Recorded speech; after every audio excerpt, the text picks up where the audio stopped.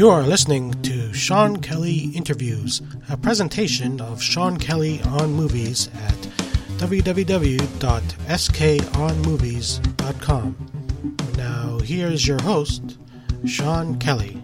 Hello, and welcome to this edition of Sean Kelly Interviews. And today I will be playing for you my interview for You Might Be the Killer, which was the closing film of this year's Toronto After Dark Film Festival, and the film is now available for streaming on Shudder. So I got to speak with the director, Brett Simmons, and also the lead star, Fran Kranz, who you might recognize from various Joss Whedon properties such as the television show Dollhouse and the film Cabin in the Woods. So I had a very good talk with them about You Might Be the Killer. I should probably advise that this interview does get a bit spoilerish towards the end, so if you want, you can go to Shudder and watch the film and then come back and listen to the interview. Otherwise, here is my interview for You Might Be the Killer. We've been having so much fun. This night's been a blur. Don't think about what we've done. You might be the killer. You can't take your hands off me. This night's been a blur. As long as you see what I see, you might be the killer. Okay, let's get started. So, I was actually reading up on the film, and it said, like the press release said, the film was born in a Twitter feed. So, could you talk a bit about that?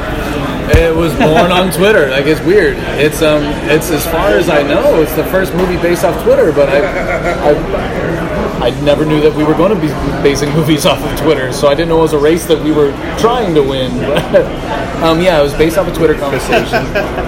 Chuck Wendig and Sam Sykes, two really talented, amazing authors. Like they just were riffing with each other online and had this 60-tweet long conversation about one of them being stuck at a summer camp, plagued with a serial killer, and the other one just trying to be his buddy, trying to coach him out of the situation. And that got optioned by the producers. And then my call was the call to me was to figure out how to adapt it and turn it into a movie.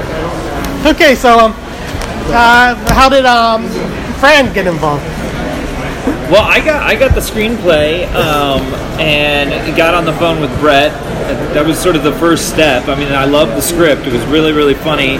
The challenge, I thought, was to how do we make sure that this movie that's already so kind of consistently packed with jokes and kind of relentless in that sense, how do we make sure that the audience stays invested in it also as a horror film, that it has real stakes.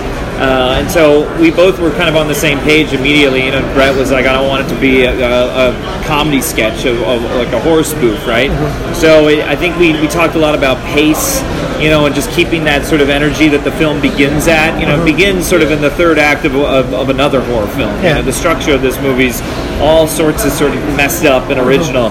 And, it was a challenge to sort of sustain that intensity, but keep the comedy, keep the jokes landing. So we just kind of checked in with each other throughout the shoot, in between takes, in between scenes, just always sort of making sure we felt like we were intuitively being truthful to what we thought the tone of this movie needed to be. So I just want to talk about also Allison Hannigan's involvement with the film.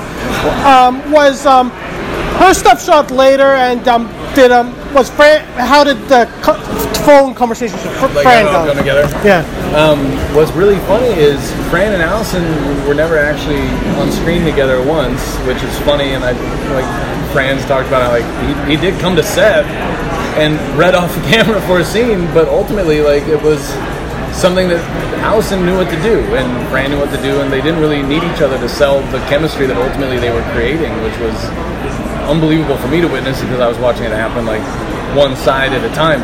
But Allison's all of her scenes were shot in the dead middle of the schedule, and so she was able to reference some of Fran's scenes via dailies for only really half of his conversation, and then the last half of her role was having to basically react to nothing. But there was just enough of a rhythm and a sense of what Fran was doing that she just really knew how to interpret it and turned it into something that felt like a real relationship. But yeah, she was always in the comic shop. She was never at the camp or the woods. She saw limited dailies, and it's amazing to me how well it works because the chemistry is really palpable between them. Yeah, no, it's surprising. I mean, obviously, you shoot a phone conversation. I'm familiar with this and have done this lots of times in movies or TV shows. You know, you don't work with people, and when you shoot the two different sides of a phone conversation. But for something like this, in a 90-minute feature, it's strange that it's sustained for that long so successfully. So yeah, it's certainly a tribute to Allison, and I have to say myself as well. But it's also, I mean, it says a lot to the editing and Brett and being able to construct this conversation to feel so seamless and familiar or friendly. You know, I mean, the chemistry's created in editing, really. So is it just a coincidence that you happen to cast two people primarily known for Joss Whedon properties? Honestly, 100% it was. Like, it was something that came up after the fact when we started, like, kind of putting together our press. Where, like question came up, and I was like, oh my god, I didn't even really, like, think about it. You know, like, I really wanted Fran for the role because I've been a fan of Fran for a while, and he just was who I had in mind for the role when it finally came time to try to figure that out. And then Chuck, real life Chuck Wendig is not a female, but we had been kind of brainstorming the idea of making Chuck a female because of just wanting to have a strong female voice in the movie. And as soon as we went down that road, Allison came to mind, and I never honestly connected the two. And I'm probably really stupid for not having connected the two, but I didn't. We both went to the Joss Whedon horror comedy school, finishing school. Yeah. Yep. Well, we know all the ways to deliver lines. So, well, speaking of Joss Whedon, how would you compare You Might Be a Killer to your previous work on Cabin in the Woods? I mean, obviously there's similarities, being that they're horror comedy, they're sort of self-aware, kind of genre-bending films. But as characters, I see them very, very differently. I had a lot of fun playing the Marty role because I felt like I had real liberties to be a little cartoonish and character-y, whereas the other four actors, younger actors, had to be, I felt they needed to be more grounded, despite them sort of behaving in the sort of conventional ways that you see sort of characters make bad decisions in horror films, and Marty gets to be self-aware or sort of aware that something's not right. As a character, I kind of went big with him, whereas Sam, I tried to play, naturally, and really ground the character because he exists with all the comedy around him, and it was important that he needed to be, for lack of a better word, the straight man, So I found, I think of them as very, very different, despite I understand like the genre being similar. But I think what happens in You Might Be the Killer, the challenge, like I said, is in making sure these stakes feel real.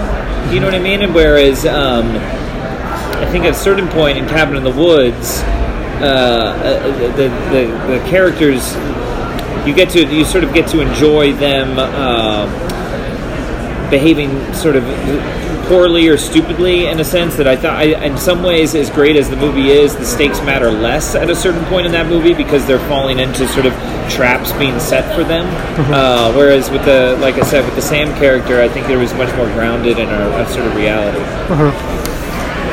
So what gave you the idea for the kind of like Memento style fractured narrative in the film, for other than the obvious reasons of not revealing too much right away? That really, I can't really take too much credit because that really just stemmed from the Twitter conversation, because that's how the Twitter conversation played out. It very much started with Sam being in the third act of a would-be horror movie, and then Chuck, by nature of trying to investigate how to help, asking, I need you to run by me, like, what's happened and what's led up to this point. So the structure was really almost automatic.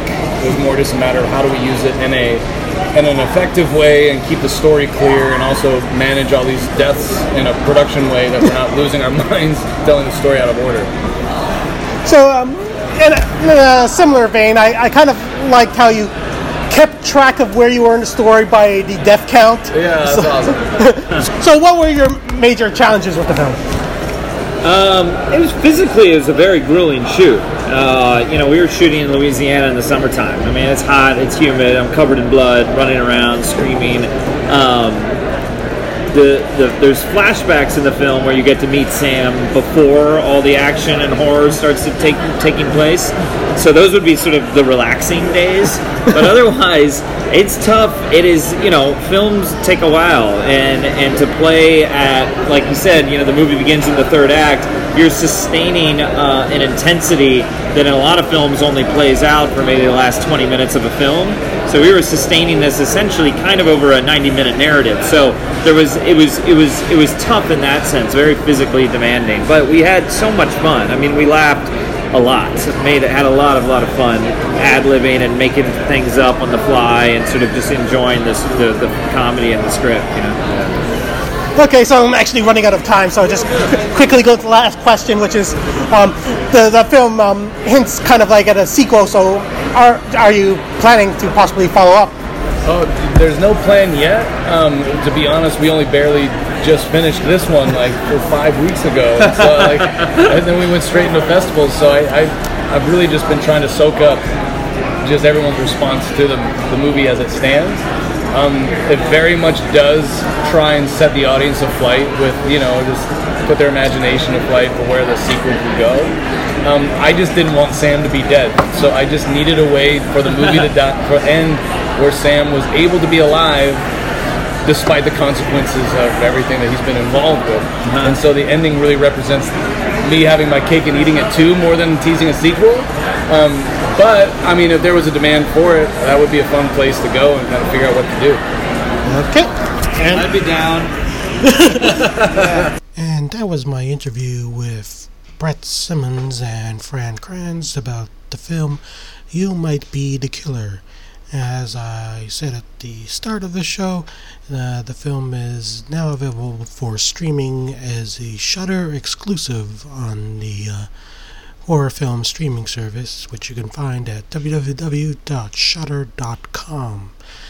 And that's it for this episode, and I'll see you next time.